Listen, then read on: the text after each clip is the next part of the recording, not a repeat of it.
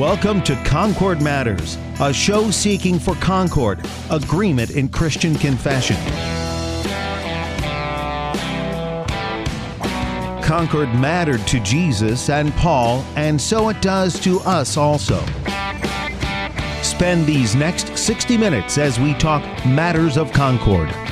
Concord Matters, a program produced by the Christ-centered leader in confessional broadcasting, worldwide KFUO, online at kfuo.org. And welcome to Concord Matters, the show where we seek to be of one mind, that is the mind of Christ, and to do that, a couple of Christ-confessing Concordians confer with the Book of Concord to conform what we believe, teach, and confess according to Scripture in our Lutheran Confession of the Faith. On today's show, we're going to discuss why Concord matters for Lutheran education. I'm your host, Pastor Sean Smith, pastor of the Evangelical Lutheran Dual Parish of Emmanuel West Point and St. Paul's Wine Hill in Southern Illinois. And my companion confessor in conversation about this matter today is Pastor Robert Paul. He is associate pastor and headmaster at Memorial Lutheran Church and School in Houston, Texas. Pastor Paul, welcome to Concord Matters. Thank you so much for having me. It's a pleasure. Yes, real honored to have you on. Great joy. And today, as we talk about why Concord matters for Lutheran education, I just want to make the point in kind of setting up here that probably not unknown to the listeners of a show like this, but not always well known, is that for Luther and the Reformers, education was a very key component to the Reformation. And how we get to education also, I would say, is a key component. And I've tried to do that in this little mini series within this Concord Matters series that I've been going through here, with the last several shows progressing through talking about why Concord matters for the Christian confessional family, and then why Concord matters for catechesis. And then comes the episode that we have you on today for, Pastor Paul, with why Concord matters for Lutheran education. So just real briefly, how does Lutheran education serve as an extension of those things, the Christian confessional family and catechesis? How does that fit in there? Well, first of all, the Scriptures tell us that we are to train and instruct our children, and chiefly we are to train and instruct them in the Scriptures. But Moses, Jesus, and many other examples throughout the Bible are instructed not only in the Scriptures, but also in sort of the ways of the world, right? Moses is instructed in all of the knowledge of the Egyptians. You can bring in Daniel and the three young men and all those taken out of Jerusalem. They were instructed in the ways of Babylon in order to serve their neighbors. And there is a place for worldly education, so to speak, in the life of the Christian, founded first and foremost on the Scriptures and the identity that God gives to us in baptism. So what we've done in America over the past century and change is allowed those two worlds, the world of the subject matter and the world of catechesis, to be split, instead of seeing them, as much of the world did prior to the Enlightenment, as one universal body of knowledge, founded on the Scriptures, permeated by the Scriptures, but extending into all the things that we would think are not Christian: math, literature, science, history, grammar, etc. I like how you made the point there that it's this universal knowledge, and that would imply that it all fits together then. And I forget where I was just reading this just recently here, but someone, a thinker in our culture, was making the point that we've turned our universities, which would work with that same assumption that it is all linked together. And he talks about multiversities, how we've pulled these things apart and so forth. And that's, you're making the point here, not the traditional Christian view that we view all of life as connected together, right? It pulls together. And so that would be our Lutheran view then as well. Yes, it's really difficult if we don't understand, when it comes to the Book of Concord, all of the men who are writing it look at the world from that universal knowledge perspective. They may be Germans, but they are Germans from a century before the Germans changed education. This splitting out of subjects is a result of the 19th century Berlin University reform, where everything is a different field of study, not connected to anything else. In the time of Luther and Melanchthon, and certainly those who write the Formula of Concord, their knowledge would be that in the cast of Christian humanism, which understood grammar, logic, rhetoric, mathematical arts, history, poetry, music, philosophy, theology, to be all part of one grand system of knowledge that we participate in and hand down. And I think that's really come out in this series really well also, is that as we've gone through and taking a look at essentially different themes, if you will, why Concord matters for the care of souls, why Concord matters for the advent of Christ, why Concord matters for the confessional family, all of these different themes. It's interesting how it's always come back to this point that it's all coming from this body of doctrine that essentially each of my guests have made the point, yeah, they're talking about all of these things. And while we talk about it for an hour in a podcast show here like this, really it is all connected together. And a lot of the same similar points continue to be made. And so I've kind of liked and enjoyed how that's been brought out and going through this series. And so I think really excellent then to talk about Lutheran education and why Concord matters for that as connected with this body of doctrine, that it's not just the sake of sheer knowledge of our doctrines, but that it matters in how we view Lutheran education. But a lot to talk about here. I'm really excited about this episode with you. We'll continue to unfold more of that as we get in here. But I think maybe a good place to start then, after seeing that connection with that little progression that we've been doing, is to lay our confessional foundation, if you will. As we say, Concord matters, we're talking about from the Book of Concord and what we have believed, taught, and confessed from Scripture about this matter, which is Lutheran education. Give us that foundation. What are some places that confessionally we speak about Lutheran education? So there are 3 places that I think would be helpful to go. And before I say what those are, I actually want to say the places that your listeners should go to next after they're done with thinking about this from the Book of Concord. The first is Luther's letter to maintain and establish schools in 1524. This can be found in Luther's works. It can be found probably on the internet. And it can also be found in a small volume on Lulu by Joel Brandes. He put together Luther and Melanchthon on education. The volume is called No Greater Treasure. And so that work is written before the confessions in terms of the Augsburg, the Apology, and the catechisms. The second text that people should go to after thinking about this from the confessions is Luther's sermon on the duty of sending children to school. That's in 1530, and that's essentially right after the Large Catechism. So when we talk about the Large Catechism later on, it'd be great if someone's interested to go from our discussion on the Large Catechism to Luther's sermon the following year on the duty of sending children to school. So those 2 works, and you can get some more in his early treatise, the Letter to the Christian Nobility in 1520, but not confessional, but within the lines that we're going to be laying out today on a confessional look at education. The first place inside the Book of Concord that we should go is the Small Catechism, and it's in the preface. So if it's in the Concordia, we're talking about paragraph 19, the CPH edition, in the second edition. If you have your regular Small Catechism, it's in the back. And it's where Luther is laying out what everyone should do with regards to learning, that they should learn the Small Catechism, they should learn the meaning after the text, they should then take up the Large Catechism after the Short Catechism, and here in paragraph 19, here's Luther. In this matter, you should especially urge magistrates and parents to rule well and to send their children to school. Show them why it is their duty to do this, that is, raise them in the faith and Christian living, and what a damnable sin they are committing if they do not do it. For by such neglect they overthrow and destroy both God's kingdom and that of the world. They act as the worst enemies both of God and of people.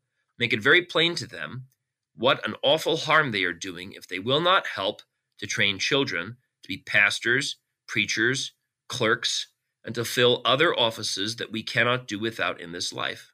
God will punish them terribly for this failure. There is a great need to preach this.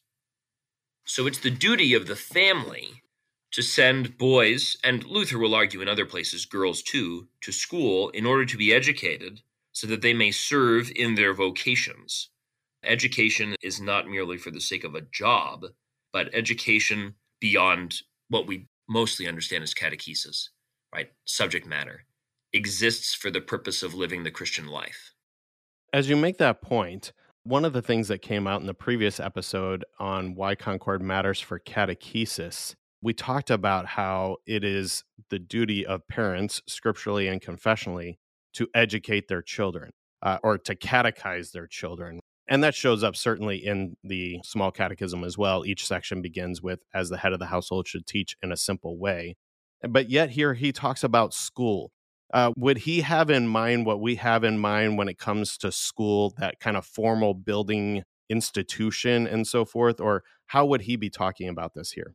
Schools would be formal for Luther, and ironically, they would be state-run, which is something that our Lutheran schools are not, which is nice for our context. Right? Luther's context is very different. He lives in Christendom, where the government is Christian, and the government can exercise Christian education through government schools. These schools would be set up in churches, alongside churches. I was reading just the other day, actually, about Greek and the program to restore Greek in Germany, in the Lutheran lands.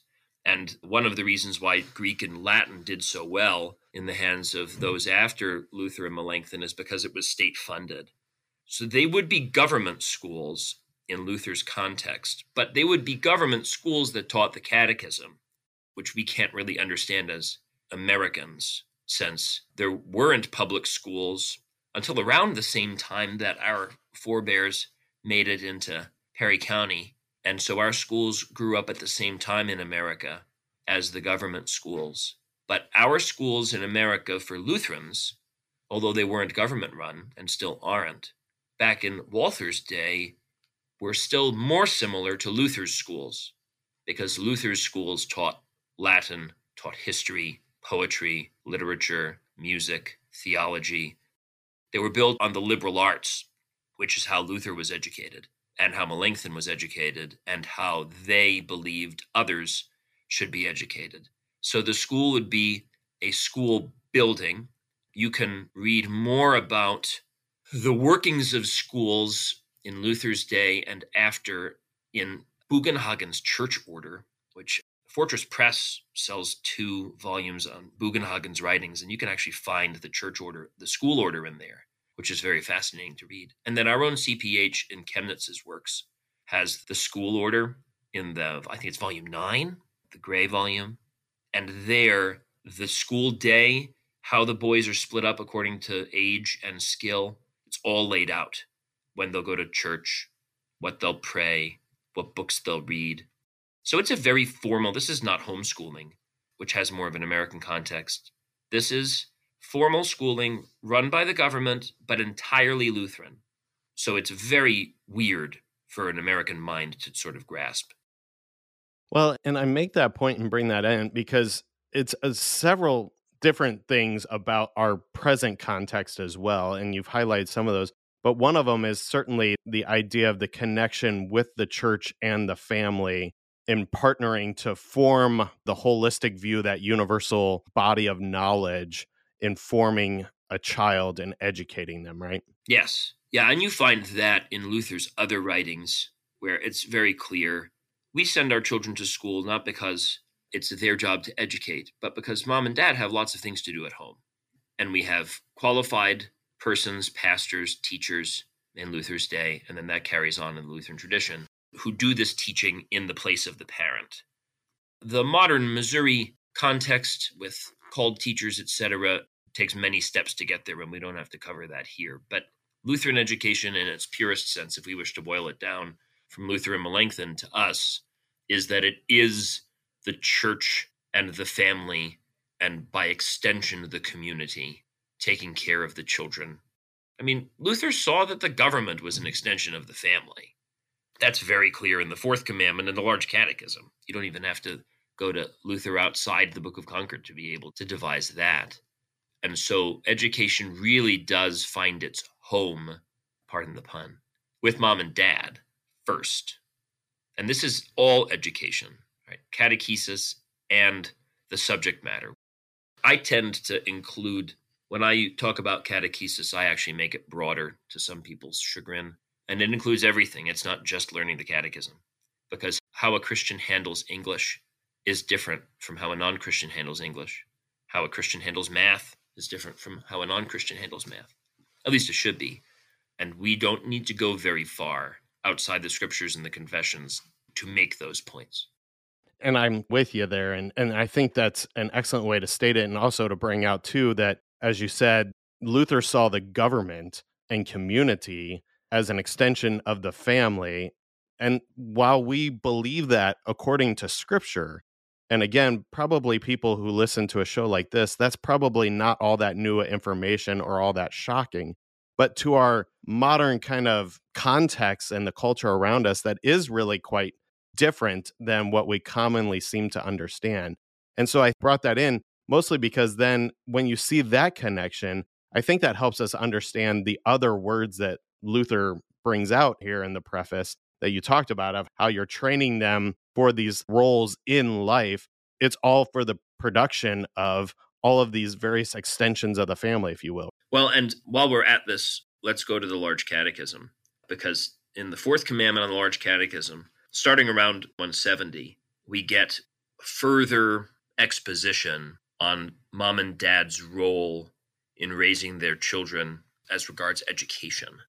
So this is Large Catechism, fourth commandment, paragraph 170.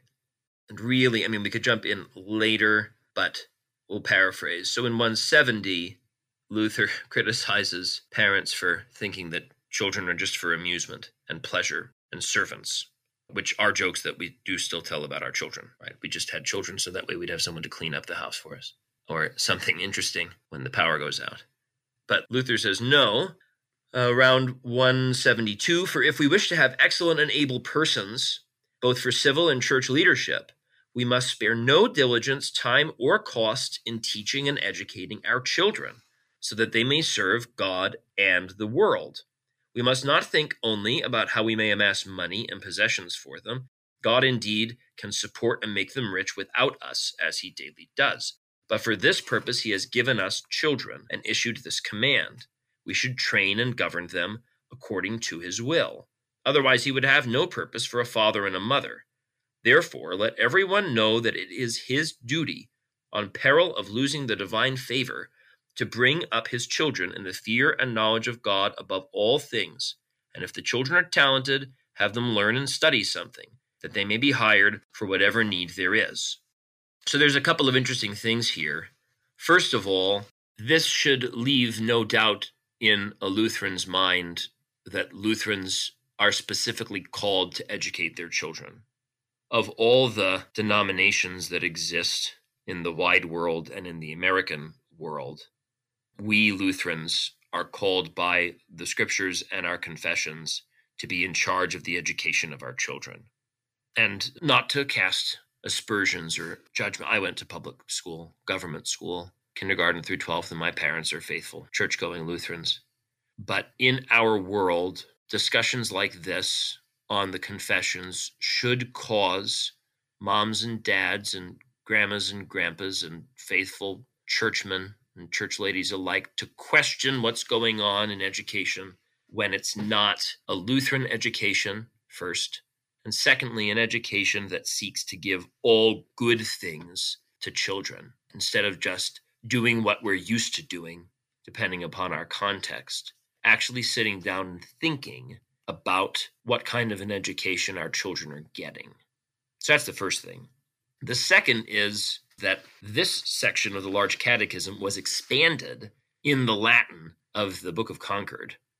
So Book of Concord, we first get it with Old German and some Latin parts, and then continues to be published in both languages, German and Latin, with translations of Luther on the side. And 4 years later, right, 1584, there's a little paragraph that if you're looking at the Large Catechism in, say, the Triglot English, where I stopped, your version would keep going. And this is really interesting because of what kind of education, the additional words added in Latin now, and we have them in English, and I'm going to read them from the Triglotta, what this does. So where I stopped reading, that they may be hired for whatever need there is. In the Triglot and in the Latin of 1584, you have this: for whatever need there is, to have them instructed and trained in a liberal education, that men may be able to have their aid in government and in whatever is necessary. It's really their works for government, so not necessarily aid, that they would have their works for government and whatever else is necessary, needed for men. Now, we'll come back in a minute and talk about what liberal education is and why it's translated like that and what it really is. But I think it's interesting that within 4 years, they wanted to expand and say what kind of an education it should be, not just generally educate, but there's a specific kind of education in mind here, which is kind of interesting. But to go into what this liberal education is, the actual Latin, in the case that it belongs in here, is bonis litteris. You'd see that as a regular old noun as boni literi. It means good letters, but it doesn't really mean good letters or good literature. In Luther's day, good literature, good letters was a call sign for the entire humanist, and when I say humanist, Christian humanist understanding of education. So this liberal means education for free men. Understand women too, but Lutherans mainly taught women the Bible and how to read for the Bible's sake. But it's for free mankind. So this is an education that includes grammar and logic and rhetoric, generally Latin, how sentences go together, how to speak publicly, how to persuade, how to make people happy and angry, rhetoric, that is, history, music, philosophy, theology, mathematics, what we would call science today, but really the examination of all of the world around us is more natural philosophy, and natural science is what they would have understood. So when the Large Catechism edition of 1584, and this exists, I'm not sure, it doesn't really exist in other Latin translations of the Catechism. It really comes up in the Book of Concord and in editions that follow. But when the Large Catechism edition, 1584, says to be instructed and trained in a liberal education, this means that our Lutheran forebears still believed that a certain kind of education was the most compatible with the faith exposited in the Book of Concord. This is something that is necessary to be awakened toward.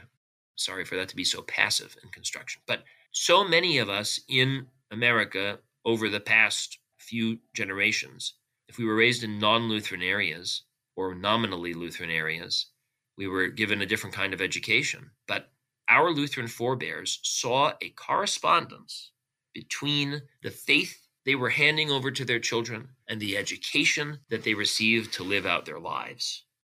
And I think that's a really important point to make, and especially something that I want to pick up on the other side of the break when we come back, because if you continue on in that fourth commandment in the Large Catechism there, I'll just read the next couple lines, and I'm reading from the Concordia Reader's Edition from Concordia Publishing House. If that were done, God would also richly bless us and give us grace to train men by whom land and people might be improved. He would also bless us with well-educated citizens, chaste and domestic wives, who afterward would raise godly children and servants. And basically, he's laying out this format of how we have well-rounded people for a well-rounded society that values these things and makes decisions that are good for the family, the community, government, pulling from all of these things instead of what, as you said, we have this understanding of kind of this breaking these things out and getting so focused on a particular subject, if you will.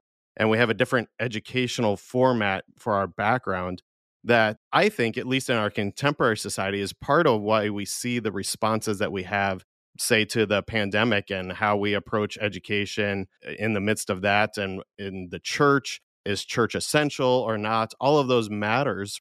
If we had the more well-rounded education, especially even among our Christians, to be having these voices out there in the culture, I think things might be a little different. I don't know.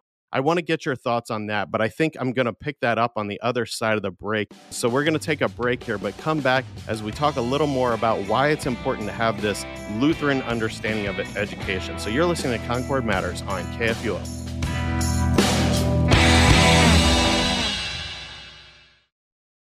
Greetings, saints of our Lord. This is Pastor Brady Finner. I am humbled to be the new host of Thy Strong Word. Every weekday from 11 to noon, we will receive the gift of God's Word and Paul's epistles for our new series. We will travel with Paul from city to city, from letter to letter, as he encourages, exhorts, proclaims, and points us to Christ and Him crucified for your forgiveness. Join us, live or on demand, because God has gifts to give for you.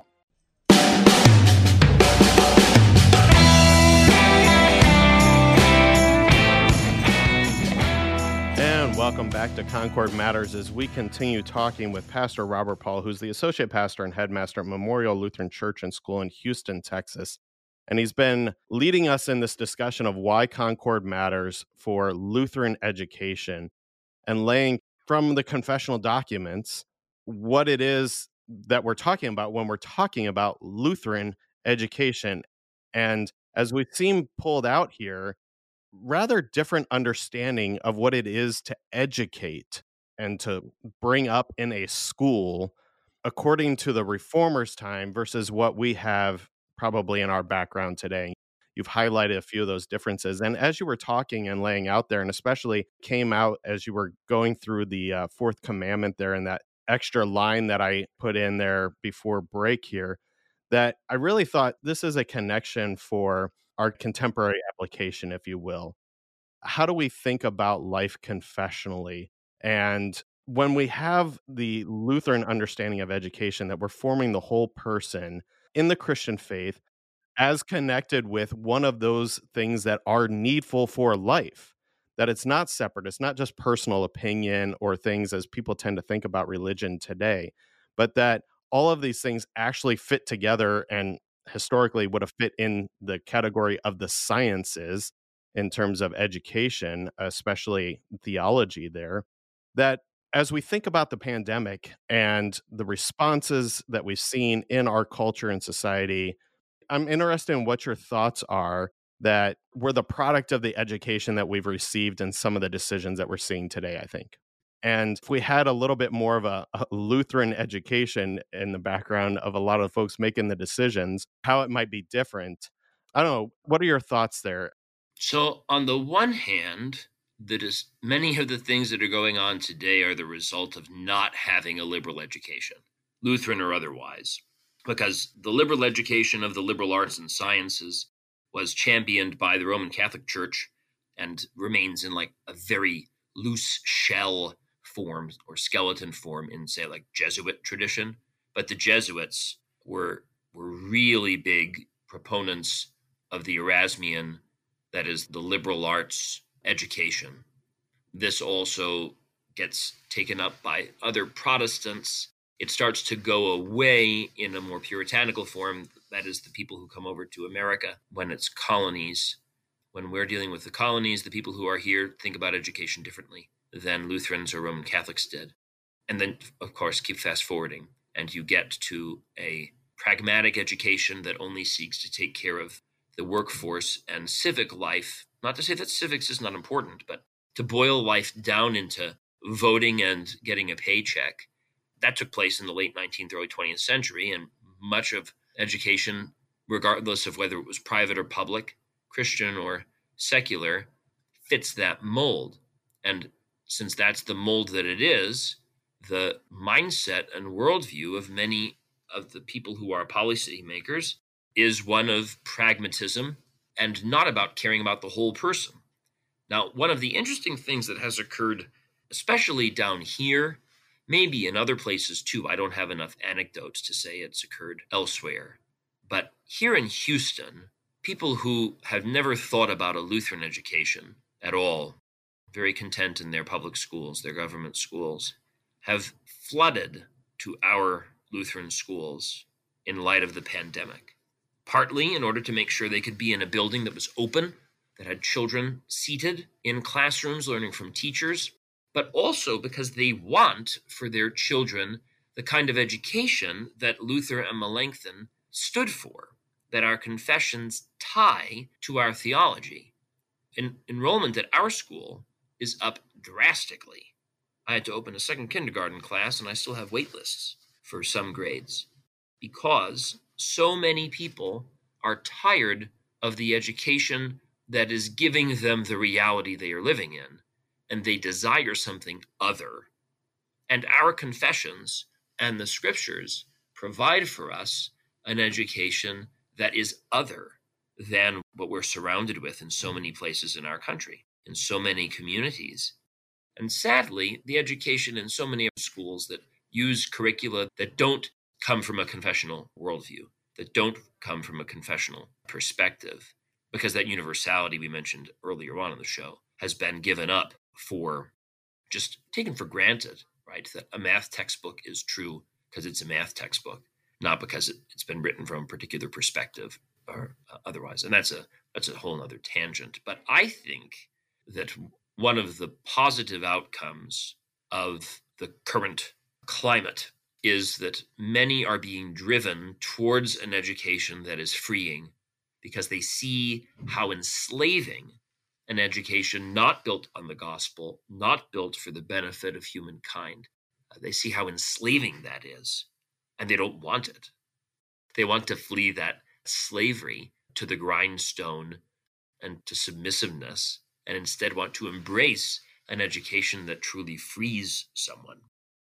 And I think that is just so well said, and brings us back to what you said earlier, too, is that when we understand the classical term of a liberal education, that's really what we're talking about. It's a free man's education, and it really does free you up to think about these things as all interconnected, that when we make a decision about how we respond to a virus and a sickness, that's going to impact our humanness and how we act in humanity.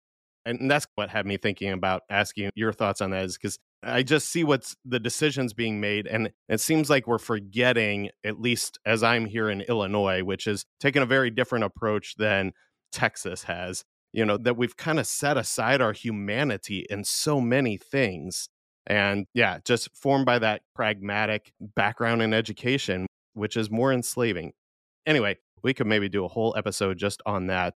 But I know that there's a lot more to get to.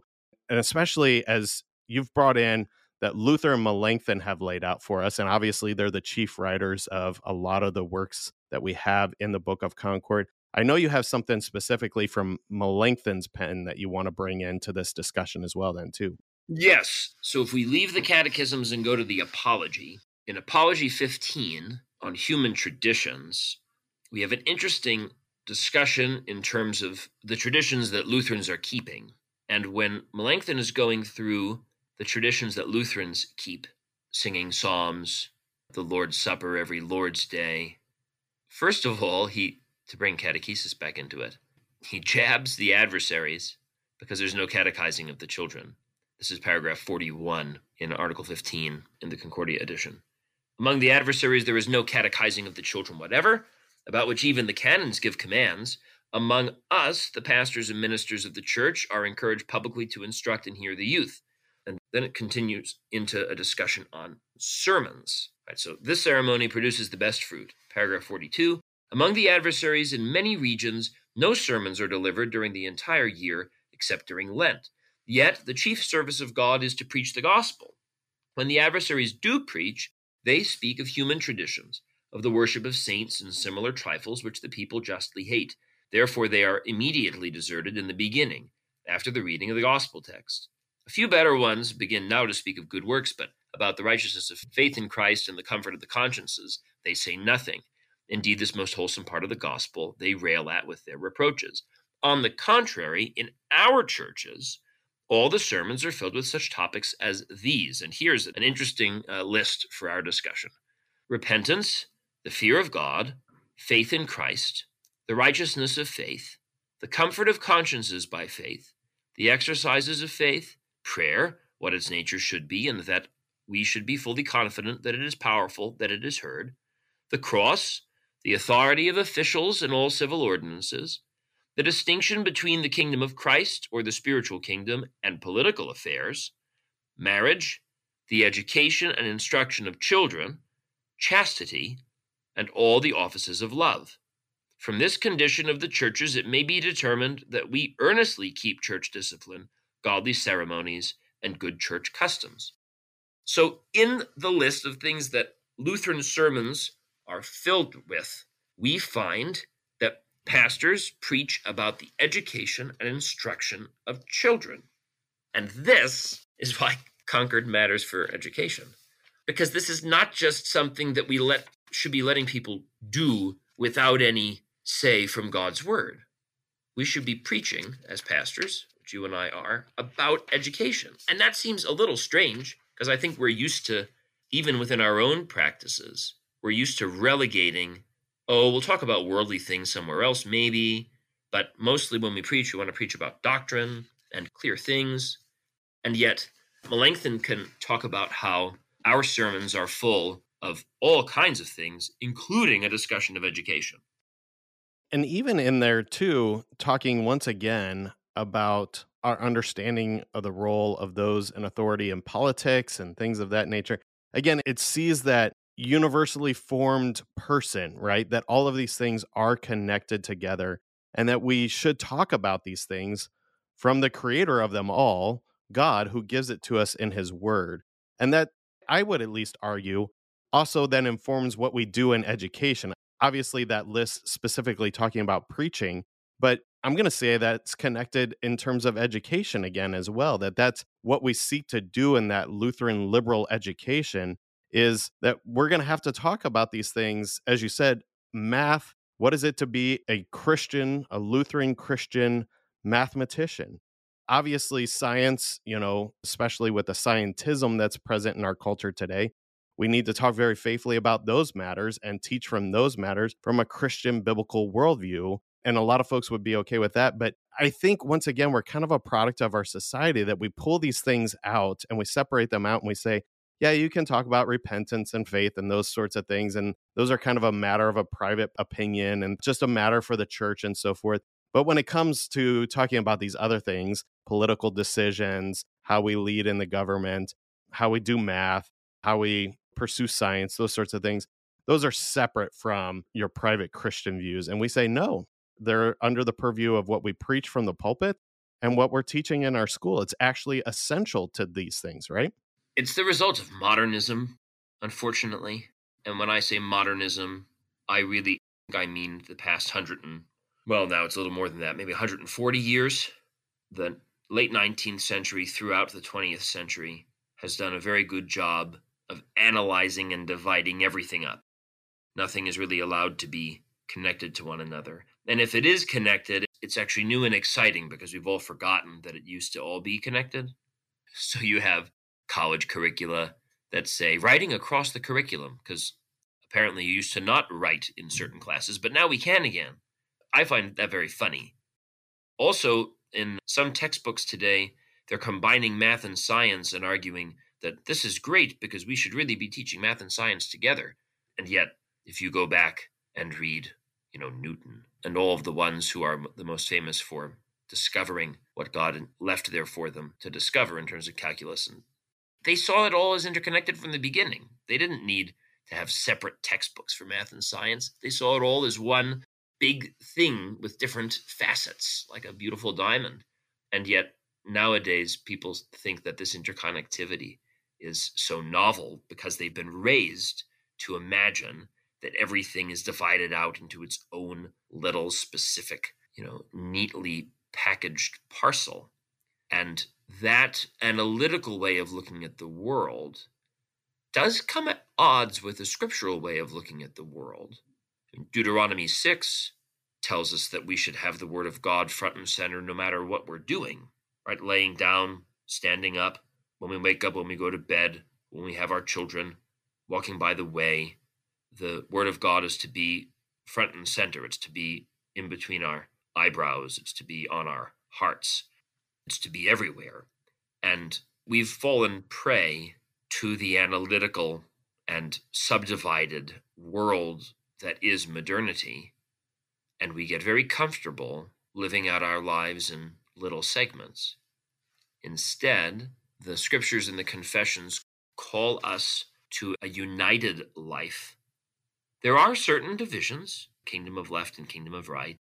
There are divisions, but divisions of one big grand whole, not tiny little microcosms. And so it is nice to be called back to that universal in the words of the confessions, just in the same way that all of Scripture is for reproof, correction, rebuke, for training in righteousness, and for every good thing in 2 Timothy. That's what Melanchthon is getting at here in preaching. Which I think, not to just make this all about contemporary applications and so forth, but as you were talking there too, I was thinking that this modern understanding that we have and that we just kind of operate with in our culture around us, and has been influential even in my life and in my background and history as well. And it takes sitting down and thinking about things and evaluating things to, in essence, repent from some directions that you're going that maybe aren't all that faithful of directions for you. But to bring me back to my point here, as you were talking, I was thinking about one of the things that is really pushed these days is an effort to get people back into the trades and valuing that. And as Lutherans, we can certainly talk about the value of vocation and those who work in the trades, wonderful vocational work there for them and so forth. And some people might hear what we're saying about liberal education, classically liberal education, or the Lutheran understanding of education. And they say, well, that's all well, fine and good if you're going to be a pastor or a teacher or, those sorts of career paths and so forth like that. But, we really want we want our children to be back in the trades, or we want to push that. And it's kind of like, again, we fall into that segmented idea where the end goal of education becomes then what Luther actually rails against, as you brought out earlier, especially in the fourth commandment, of just having them get a job for the sake of making money and so forth, when the Lord can provide for that. But that becomes the end goal of it all, is just to get that job in that trade, or even outside of the trades, just whatever it may be, that segmented part of your life. But as we've talked about, we have a more holistic view of forming a person. And so I guess to bring it to a question here for you, what would you then say is the end or goal or purpose of Lutheran education? And does it apply to even those who want the vocation of the trades? Here at Memorial, we have what we call a fivefold telos, or end, that we want all of our students to be wise unto salvation in Christ Jesus. It's number one. To have a masterful command of language. And then I break that down, that it's not just English, it's Latin, it's grammar, it's math as language, as communicating ideas, and it's music in communication of ideas and math. So, wise unto salvation in Christ Jesus, masterful command of language, a well-rounded and lifelong student, which stands for eager learner, not just how we think of the word student, but student etymologically is an eager learner. So that's 3 of the 5. The 4th is discerning with sound reason for the purposes of mathematical and scientific reasoning. And the 5th, for the purpose of serving their neighbor, all for the active life of love in vocation. So a student is to be wise unto salvation with a masterful command of language, a well-rounded and lifelong student, discerning with sound reason for mathematical and scientific purposes, for the purpose of loving their neighbor in their daily life. That fivefold telos, I find, covers any trade, career path, a vocation in the 3 estates that one wishes to go into. We want plumbers and electricians and HVAC and the whole 9 yards, but they also should be able to communicate and think well and speak well and be involved in engaging in discussions about literature and history and know their catechism. I don't think that a Lutheran instructed by the scriptures and the confessions should desire that anyone not be well educated, even if it's just sort of a basic version. So, at our school, everybody takes Latin, first grade on up. And we added 9th grade last year. We're adding 10th grade next year. We let people choose a different language in 11th grade. So you could switch to Greek if you wanted to. But I think only staying with Latin is useful for pretty much everybody, regardless of whether you want to go to trade school after high school or pursue a PhD. You can be a well-rounded plumber who can discuss Plato and see that that actually matters for plumbing. I mean, part of the problem is that usefulness has been redefined. For Luther, usefulness was what it was for Cicero. It was tied up with what was honorable. Use and honor were combined. And we have a lot of work to do as Lutherans to reclaim a truly useful education, which is useless in the eyes of the world, combined with our catechesis, which actually does benefit the trades, the academy, the home, and the community. Well, and even just the point that you would bring in about how Luther understood usefulness and so forth, that's all brought out by an understanding of words mean things, as my wife loves to say, and what do those words mean, and how do we communicate and talk about those sorts of things. And that will matter, again, even for the plumber as much as it is for the college-educated person, and even ties and binds us together. And we find out that we can start to have common points of discussion that, even though I'm not called to the vocation of being a plumber, that we can interact as human beings with one another and have shared experiences and actually come together in communities, which seems to be the great desire of our culture these days, is constantly talking about unity. Of course, as Christians, we're united in Christ, but then that common human unity as well, that we're actually brought together when we can talk about things with one another and not be segmented and entirely fractured from one another. Just lots of thoughts that we could go off on there. I'm mindful of our time here and want to get a couple more things in here as well before we're out of time. First, kind of building on that idea then, not to get entirely pragmatic on this, as I've kind of railed against that a little bit here today, but in that sort of vein then, how do we carry out Lutheran education formed from this confessional view as we've been talking about? How is Lutheran education carried out that is truly confessional? Well, it can be done at home or in the school connected to the church as an outgrowth of the church.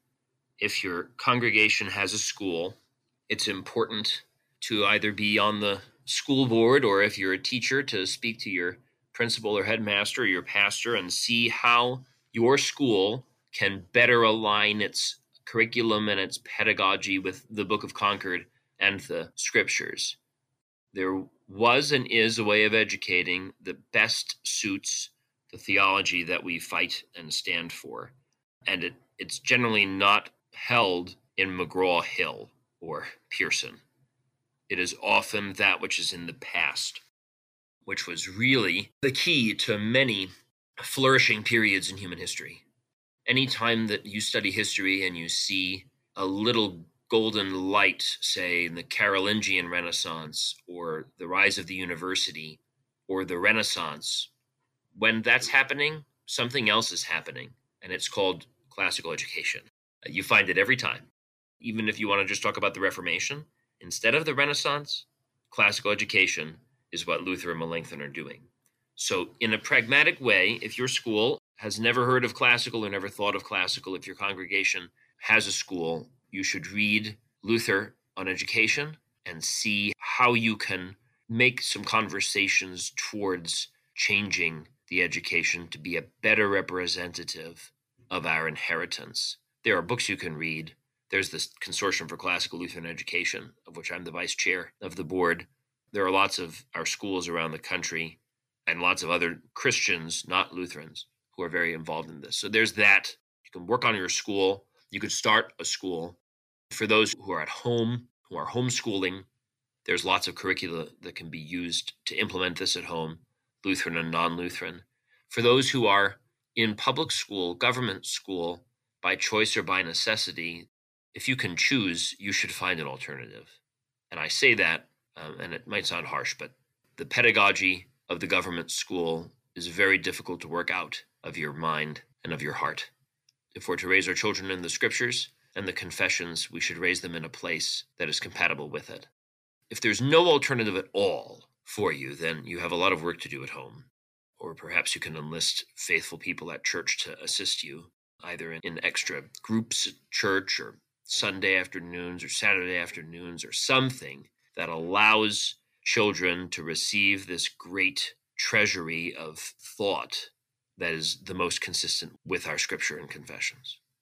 All right. And one last thing, with just a couple minutes left here before we need to part for the day. Go ahead. I've been trying to ask all of my guests this as I've been going through this series of Why Concord Matters for the various subjects that we've been addressing.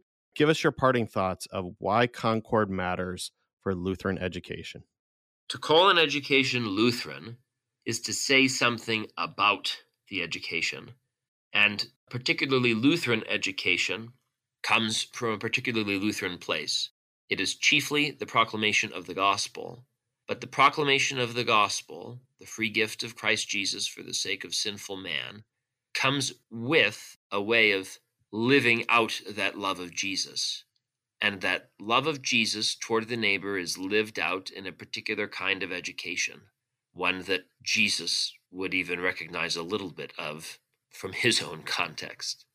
This education is a Christian one because it chiefly confesses Christ, and it is a freeing one because Christ is the only one who actually sets us free. So, bound to the scriptures and the confessions as their exposition, the question can always be begged, what should the education look like that best supports this worldview of a Lutheran? That is a great and important matter for all of us to think about and consider for Concord in Lutheran education. Because as you said, from the trades to the academy to the home, the family, and our life together in the church, in all things, it always comes back to directing us to Christ and seeing him in all of life. Thank you, Pastor and Headmaster Robert Paul. It has been a great pleasure having you join us for Concord Matters today and discussing with us why Concord matters for Lutheran education. Thank you so much. It's been an honor to be here. And thank you also, dear listener, for stopping by today. And until next time, keep confessing, church.